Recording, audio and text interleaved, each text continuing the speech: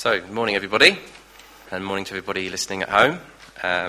As we know, the passage this morning is from Luke, chapter 13, and I'm going to read the first 9 verses. I'm sure everybody's had time to look it up now. So here we go. Now, there was some present at that time who told Jesus about the Galileans whose blood Pilate had mixed with their sacrifices. Jesus answered, "Do you think that these Galileans were worse sinners than all the other Galileans because they suffered in this way? I tell you, no. But unless you repent, you too will all perish. All those 18 who died when the tower in Siloam fell on them, do you think they were more guilty than all the others living in Jerusalem? I tell you, no. But unless you repent, you too will all perish." Then he told this parable. A man had a fig tree growing in his vineyard, and he went to look for fruit on it, but didn't find any. So he said to the man who took care of the vineyard, "For 3 years now, I've been coming to look for fruit on this fig tree. I haven't found any. Cut it down. Why should it use up the soil?" "Sir," the man replied, "leave it alone for 1 more year and dig around it. And I'll dig around it, and fertilize it. If it bears fruit next year, fine. If not, then cut it down."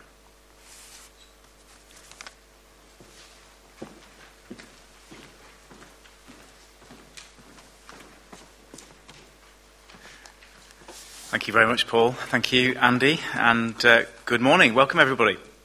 Welcome to you here at High Street. After 6 months of pre-recorded church, pre-recorded sermons, it's a joy, isn't it, to be here in person. And it's a joy to be speaking to real flesh and blood listeners. I'm also really looking forward to not looking at myself preaching on a Sunday morning. That's going to be a real treat. Of course, preaching is a two-way thing, as I often say, and it is a little bit sad that I can't see your faces, can't see your reactions, I'm going to see your eyes. So do help me, do encourage me by your eyes. If I crack a joke, which I'm not promising to do, but if I do say anything remotely funny, then you can laugh with your eyes, maybe slap your thigh or something like that, just to let me know that you're listening. And welcome particularly to you at home. As Andy said, we are really pleased that you can continue to join us, and I hope you can hear and see everything very clearly in here. So welcome, everybody. Well, let's turn our attention then to this passage, which you'll find printed on the outline if you're in here, and otherwise have it open at Luke chapter 13 of your Bibles. And you don't have to have lived for very long in this world to be confronted with the reality of indiscriminate, catastrophic, and tragic suffering. You can find yourself watching a rerun of a comedy program on TV on Boxing Day, as some of us did in 2004, and find the program interrupted by a news flash, and the word tsunami enters the language, just as that wall of water entered and then ended the lives of hundreds of thousands of men, women and children around the Indian Ocean. Or you can get to September the 13th, 2020, and find ourselves sitting in a room like this, and knowing that a disease that 9 months ago none of us had heard of has killed almost 1 million people and has damaged and impoverished lives of many, many millions more. You can flick on Facebook or whatever news stream you look at, and you can see it several times through the course of the year. The latest school shooting in America, in which some gunman has walked into a classroom in the middle of the day and emptied his legally owned automatic rifle in a class full of children indiscriminately. You can turn on the radio and hear of a massive, unexpected explosion in Beirut, killing hundreds, injuring thousands, and making hundreds of thousands homeless. Or to bring this a little bit more personal, you can go to the doctors for the test results, and you can hear those words, "I'm sorry, I've got bad news." See, the reality is, if you just open your eyes for a moment, that we live in a broken world, that we live in a world of pain and tragedy and death. And you don't have to have thought very hard about the things of God before the question why enters the equation. And if you're a Christian this morning, and if you have tried at any time to share your faith with somebody who is not a believer, to try and convince somebody of the existence of God or the lordship of Jesus, you don't have to have tried very hard or for very long before that same question is directed towards you. How can such suffering be right or real in a world run by God? What is going on? What do you make of this?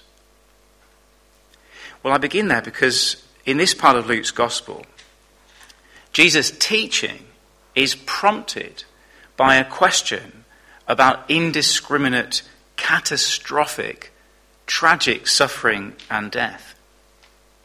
Now, it's important that we see that Jesus is not going to reveal everything the Bible has to say about this vast topic.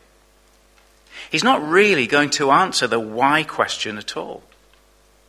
In fact, this is quite typical of Jesus, that he answers questions according to God's agenda, not according to ours. So please don't expect to come away from this passage with a full-blown account of the Bible's view of suffering and evil and how to reconcile those things with the sovereignty and goodness of God. But Jesus actually does something even more important than that. He does something more valuable, more lasting, more searching, more important than answer those questions. He teaches us how to understand the time in which we live and how to respond rightly. He gives us here and in the whole of chapter 13 that we're going to be looking at over these 5 weeks, what we might call a full-blown Christian worldview. Not just an answer to a kind of a critical or skeptical or apologetic question. He gives us a Christian worldview, a way of looking at the world that actually comes directly from God. Now, if you've got a Bible open, just look back with me to the previous passage, which gives the context for this one, because this actually carries on from what just happened before in chapter 12. In verse 56 of chapter 12, Jesus is criticizing his hearers, and look at why. He says they don't know how to interpret the present time. They don't know how to interpret or understand the time in which they live. And to explain what he means, he gives them 2 examples. The first example is in 54 to 56. He said to the crowd, "When you see a cloud rising in the west, immediately you say it's going to rain, and it does. And when the south wind blows, you say it's going to be hot, and it is. Hypocrites. You know how to interpret the appearance of the earth and the sky. How is it that you don't know how to interpret this present time?" So the first example, Jesus says that like most British people, his audience are competent amateur weather forecasters. See, in Palestine, this was easy because you had the Mediterranean in the west, and if clouds came, they would bring moisture and rain. You had the Negev desert to the south. If the wind came from there, scorching heat. In Lancaster, it's a little bit more complicated. We've got Morecambe Bay to the west. We've got the Lake District to the north. We've got the Pennines to the east. I'm not working out the right directions, but I'm just doing it from my point of view. And when you see clouds coming from any direction, you pretty well know, don't you, when those black clouds roll in from the Irish Sea, to get your umbrella out. Or if you're under 40 or of that generation that don't use umbrellas, just grit your teeth and get wet on your way to school, because for some reason we don't use umbrellas anymore. But Jesus' point is that we can read the signs. We can see something in the sky and the earth around us. We can work out from that something is going to happen in the future, and we can respond accordingly. And then the second illustration he gives in 57 to 59. It's a little bit more tricky. He says, as you are going with your adversary to the magistrate, try hard to be reconciled to him on the way, or he may drag you off to the judge, and the judge turn you over to the officer, and the officer throw you into prison. I tell you, you'll not get out until you've paid the last penny. He's actually saying the same thing here. He's saying, instead of the weather, you know how to work out your legal status. If you've made an enemy of someone, see the signs that judgment is coming and do something about it. And we might say, well, I've got that speeding ticket through the post. I've got my 3 points. Well, pay off the fine before the 3 points become 6 points. Understand your legal position in this world and do something about it. And so the point for both examples is the same. They can read the warning signs for things that are relatively trivial, like the weather, or relatively important, like their legal status, and they can take appropriate action. But he says they do not understand the present time. They do not understand the world in which they live. They don't have a world view that comes from God. And this is what he sets out to correct in 13:1-9. He's going to show us how to read the warning signs of a particular future event of great significance for each one of us, and how to respond accordingly. And so these are our 2 points on the outline: understanding the time and responding before time runs out. Firstly then, understanding the time in verses 1-5. What Jesus has just said then prompts someone in the crowd to raise the topic of human suffering with a recent local example. Verse 1. Now there were some present at that time, that is, listening to what Jesus just said, who told Jesus about the Galileans whose blood Pilate had mixed with their sacrifices. Now we don't know much more about this event than what is mentioned here. But it seems that there had been some kind of massacre of Jewish worshippers, presumably in the temple in Jerusalem, because that's where sacrifices happened, by the ruthless Roman governor Pontius Pilate, who you read about various times in the New Testament. It's a shocking act of oppression. It's an appalling atrocity at the hands of a powerful politician. And these people seem to be saying to Jesus, well, what about this? How does this kind of thing figure in your reading of the time? How do you interpret this? How do you make sense of it? And we might say in our kind of modern language, well, how do you fit this sort of thing into your Christian worldview? Well, before looking at Jesus' answer, notice in verse 4 that he actually makes the case even more difficult by adding his own example. See, their example was an act of religious violence by a Roman tyrant. Something you can easily say, well, that's completely unjust, and what we should do about it is rise up against the Romans and deal with the problem. But Jesus now gives them an example of what we might call a natural disaster, or possibly an industrial accident. Something that was no one's fault, something that is just a freak accident. Some tower falling on some people, presumably on a construction site somewhere outside Jerusalem. And so Jesus actually extends the discussion. He raises the stakes by giving them what is actually a harder case. He says it's not just the Romans and the human tyranny that you need to worry about. There are accidents in this world that are nobody's fault, that you can't blame people for. Earthquakes, sickness, disease, disasters, tsunamis. And when the skeptical objector brings their accusation to the Christian, I think we can learn from this.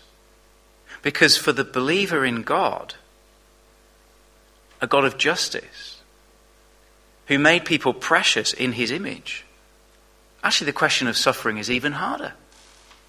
It's a harder case to answer than the non-believing skeptic thinks. Jesus wants them to see that it's not just Roman persecution of Jews, But the whole fabric of the world has got a problem. And he says, this is what we need to understand the time. This is what we need to face to understand the time. Well, let's turn then to his answer. And he does two things. He gives them a correction, first of all. He corrects a false view.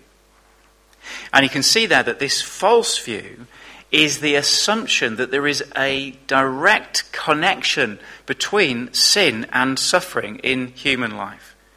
Verse 2, do you think that these Galileans were worse sinners than all the other Galileans because they suffered in this way? Yes, that's what they think.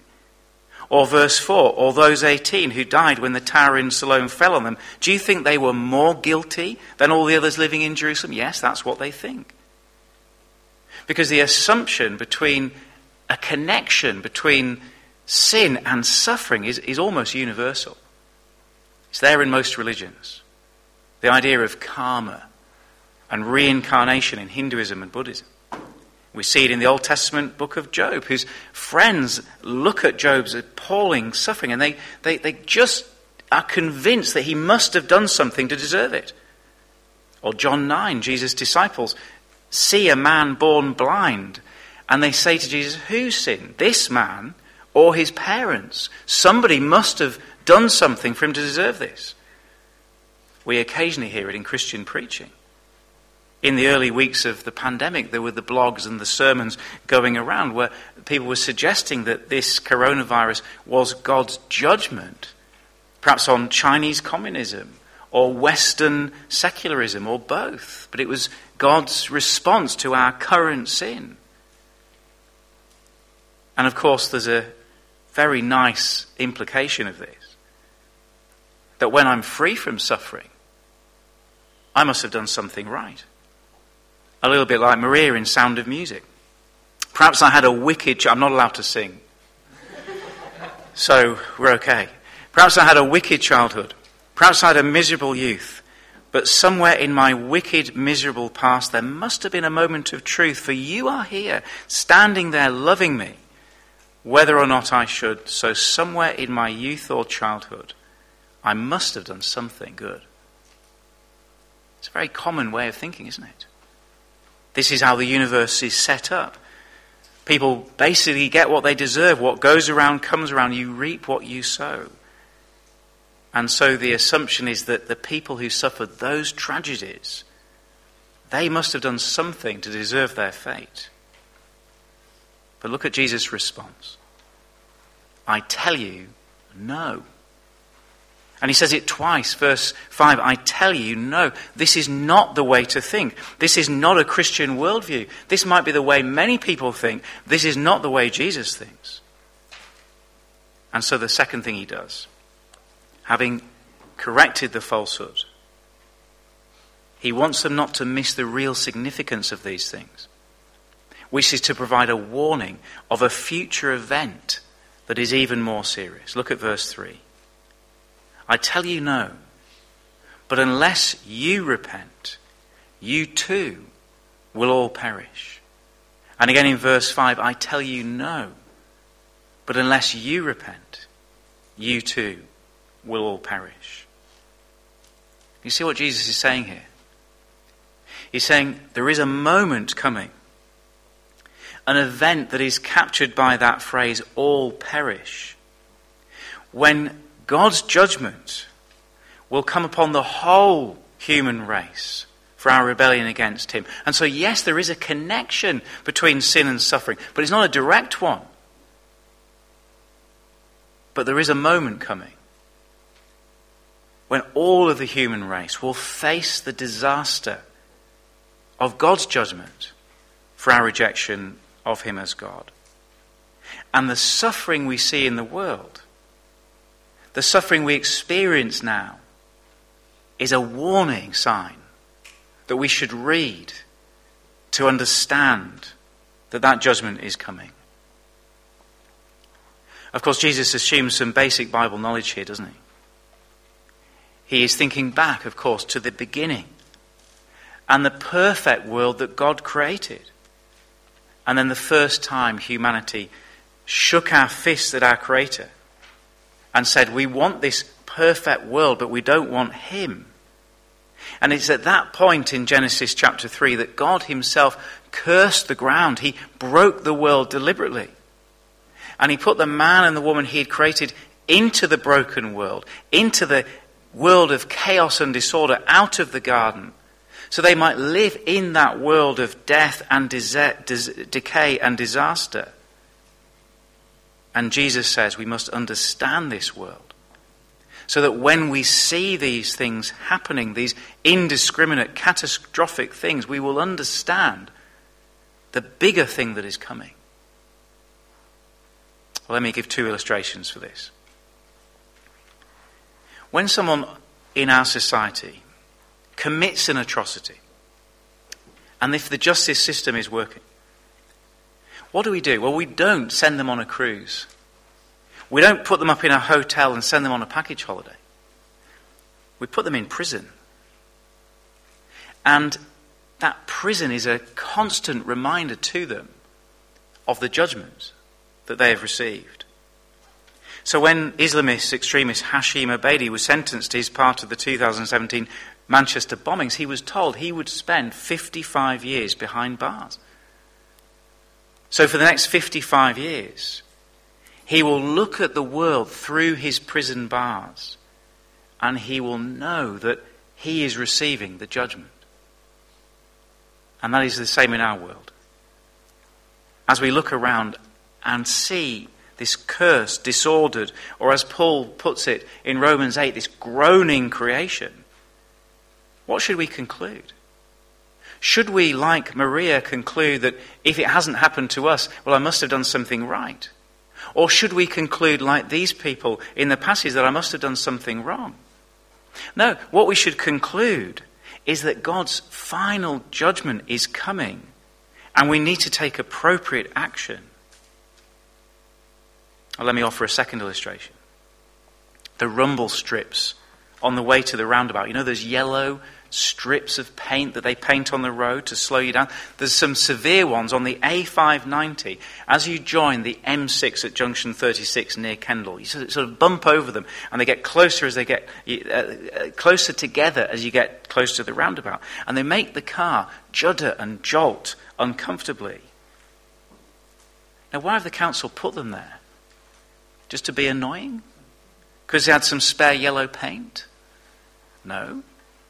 They put them there out of kindness, out of mercy. Because, I don't know about you, but when I'm flying down the A590 at 70 miles an hour, the roundabout looks miles away. And Emma's, she's not a backseat driver much, but, slow down. The roundabout's coming. But if she's not there, I've got the rumble strips to tell me, you've only got a short way to go. You're going too fast. The junction is coming. You've got to slow down, or you're in trouble. And so the highways people have given us the rumble strips in their kindness and mercy. So we prepare for what is happening. And Jesus is saying here, that is how we are to understand human suffering. Indeed, that is how we are to understand death itself. It's the drumbeat of Genesis 4-11. And he died, and he died, and he died. Prepare for judgment. It's the constant, unmissable warning sign. As C.S. Lewis put it, pain, God's metaphor, a megaphone to rouse a sleeping world. And so when you watch the news tonight, and you see the latest atrocity, disaster, death statistics, how do you respond? Complain? Feel sad? Pity? Well, when Puritan Thomas Bradford saw these things, he said whenever he saw or heard of any pain or catastrophe, he would count it as a thing due to his own sin and would cry, Lord, have mercy on me.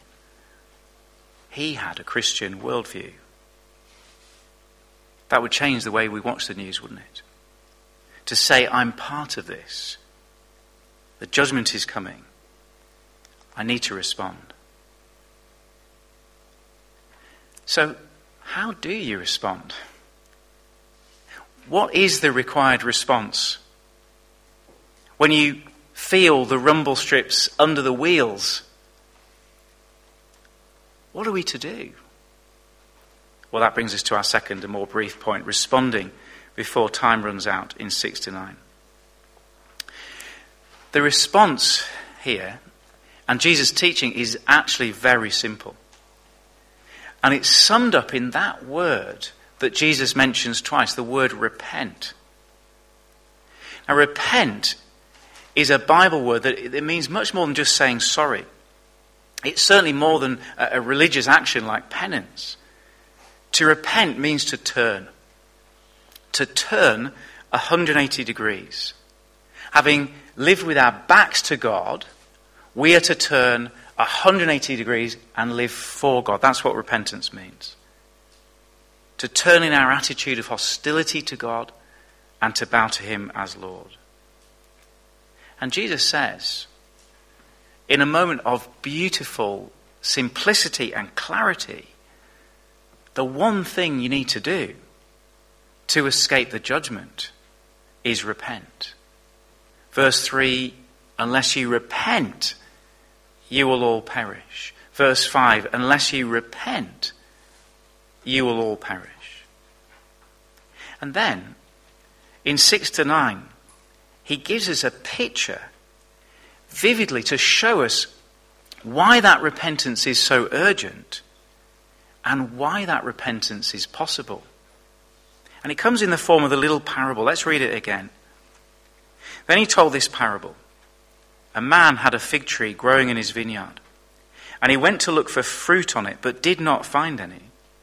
So he said to the man who took care of the vineyard, for 3 years now I've been coming to look for fruit on this fig tree and haven't found any. Cut it down. Why should it use up the soil? Sir, the man replied, leave it alone for 1 more year, and I'll dig round it and fertilize it. If it bears fruit next year, fine. If not, cut it down. Before I went to Bible college, I worked for an insurance company whose tagline was, we won't make a drama out of a crisis. It was a great tagline, actually. And what Jesus does now is he makes a little drama out of the crisis that we've just been talking about. So look at the drama with me. The little drama of the fig tree is actually a summary of the story of the nation of Israel. The vineyard and the fig tree were both classic images of the people of God in the Old Testament, because they express God's intention that his people would be fruitful as they live under his rule as their king. And there are 2 details of the parable that I want us to grasp. The first is God's patience. See, if we've understood that the real atrocity in this world is human rebellion against our Creator, the question that we should be asking is not why does God allow suffering in our world? The question we should be asking is why does God allow our world to continue at all? Why didn't the judgment come in Genesis chapter 3? And the answer here is God's patience. Notice that the drama is told in the middle of the story. See, we pick up the story with the owner paying a final visit to the fig tree. And as Jesus continues, we see in verse 7 that this cycle of visitation and fruitlessness has been going on for years. From the point of view of Jesus' present hearers, this is their backstory.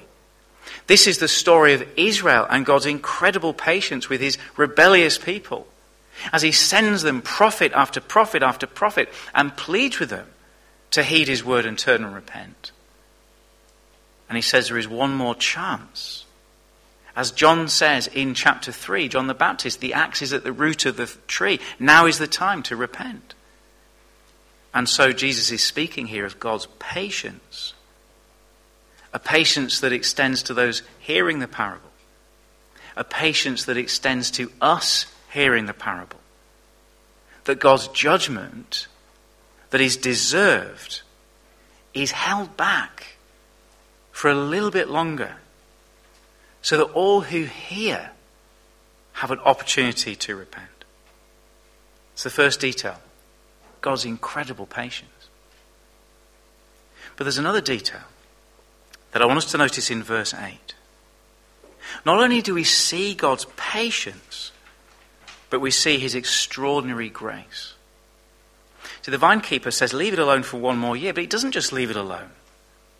He says he's going to dig around it, actually to aerate the roots, to encourage the nutrients.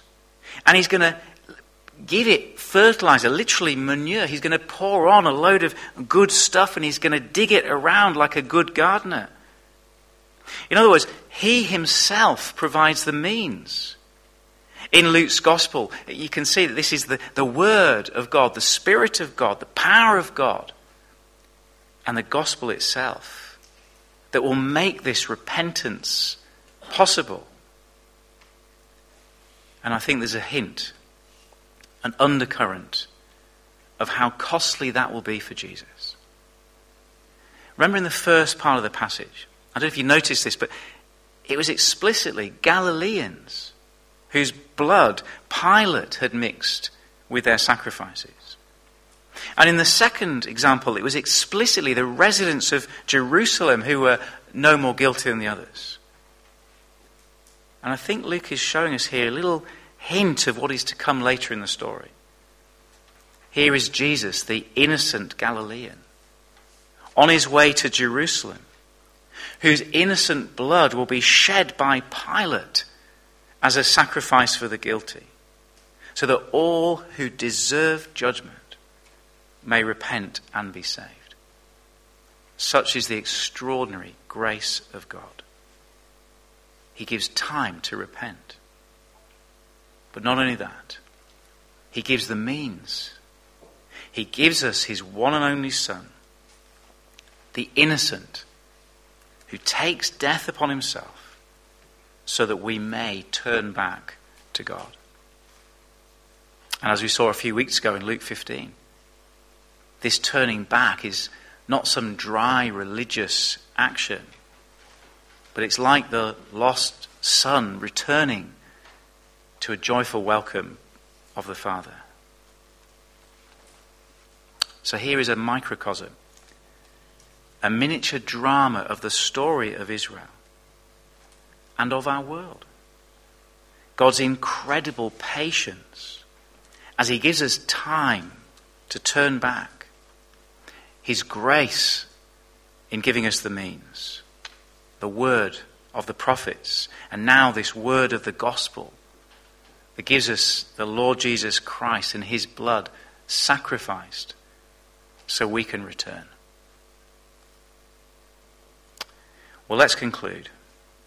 And as we do, I think we need to take a step back and see what Jesus has given us here. He's given us far more, I would suggest, than an answer to our questions about suffering and God. He's given us a full-blown Christian worldview. And I want to break that down into 3 gifts. He's given us clarity, priority, and urgency. First thing Jesus has done, he's given us clarity, hasn't he? So you remember he said we're competent amateur weather forecasters, but we're ignorant about the nature of the time we live in. But now we're no longer ignorant. It's so easy to be like that, isn't it? To spend our life looking at the details, looking at what is on our calendar this week, what the weather is doing tomorrow, what's on social media today, what the cricket score is, whatever it is. To look at the details of life, but never take a step back and say, actually, what is really going on in this world? And Jesus has given us that picture. And he said, what is going on? The big thing is that God's judgment is coming. And we live in this world, not because there is some natural sort of evolutionary cycle, but because God is holding back his wrath for one more day.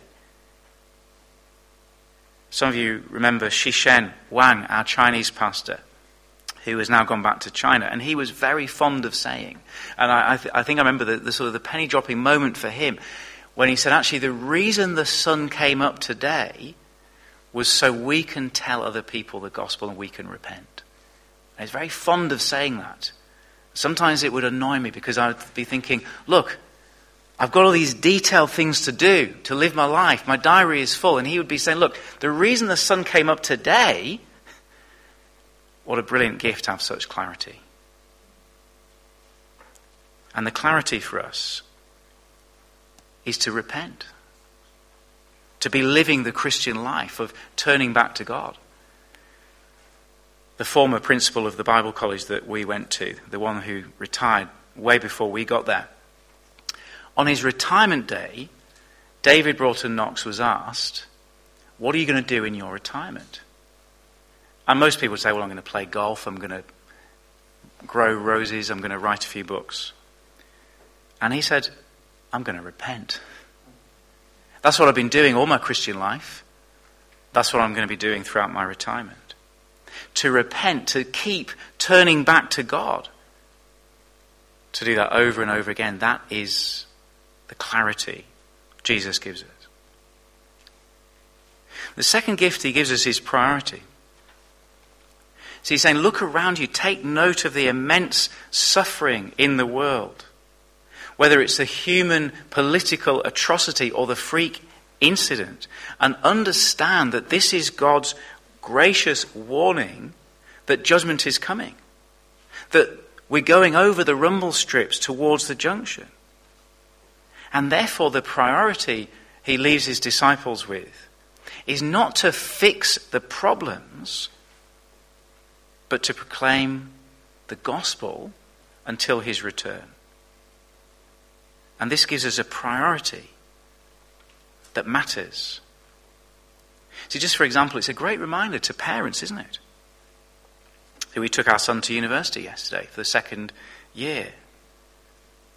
And all of those years of training and preparation and discipleship and equipping, and you're kind of leaving them in the centre of London, this big, wide world. And you think, what have we been preparing him for? Well, I want him to go and get a good degree, I want him to learn, but has our parenting been about this great education so that he can get on the career escalator and have this middle-class existence of material prosperity and a secure retirement? Is that what parenting is about for Christians? I think Jesus would say, no, it's preparing them for judgment. If you're a parent this morning, that's what you're doing. And it's a great reminder to young people. As that inevitable ladder of exams and uni and career starts, before you step on that escalator, pause to think. Do you understand the time? Now is not the time to be investing in this world, to investing all your energies in this world for career and wealth and ease, because God's judgment is coming. Now is the time for repentance and for the calling of others to repent. And Andy and Joe mentioned before students coming to Lancaster. If you're listening and you're a student and you're about to arrive, what are we going to say to you as a church as you come? Well, what we say is, in your time at university, you may meet your future spouse, you may get cancer, you may get buried. You may also get a degree. But that's the mindset of Jesus. What is your priority going to be? And it's a great reminder to us as a church as we relaunch our physical gatherings. What are we doing this for? To see friends again? Well, that's great. We're preparing the world for judgment. We're making disciples of those who will live a life of repentance. We're raising gospel workers. That's what we're doing as a church. Raising gospel workers who will spend their lives calling others to repent. He gives us clarity. He gives us priority. And finally, Jesus gives us urgency. Here is the perspective of God for every one of us. For everyone listening at home. For every one of us here. For every man, woman and child on this earth. That there is nobody who does not need to repent. See, verse 9, God's patience does not go on forever. There will come a time when Shushan will no longer be able to say the sun has come up because time will have run out. The rumble strips will have come to an end. How kind of God to warn us. How kind of God to give us this day. But now is the time to repent. Now is the day of salvation. And so if you've never done that before, can I urge you today to repent. Turn back to God. And if you've done it a million times before, today is the time to do it again. So let me lead us in a prayer that will help us to do that.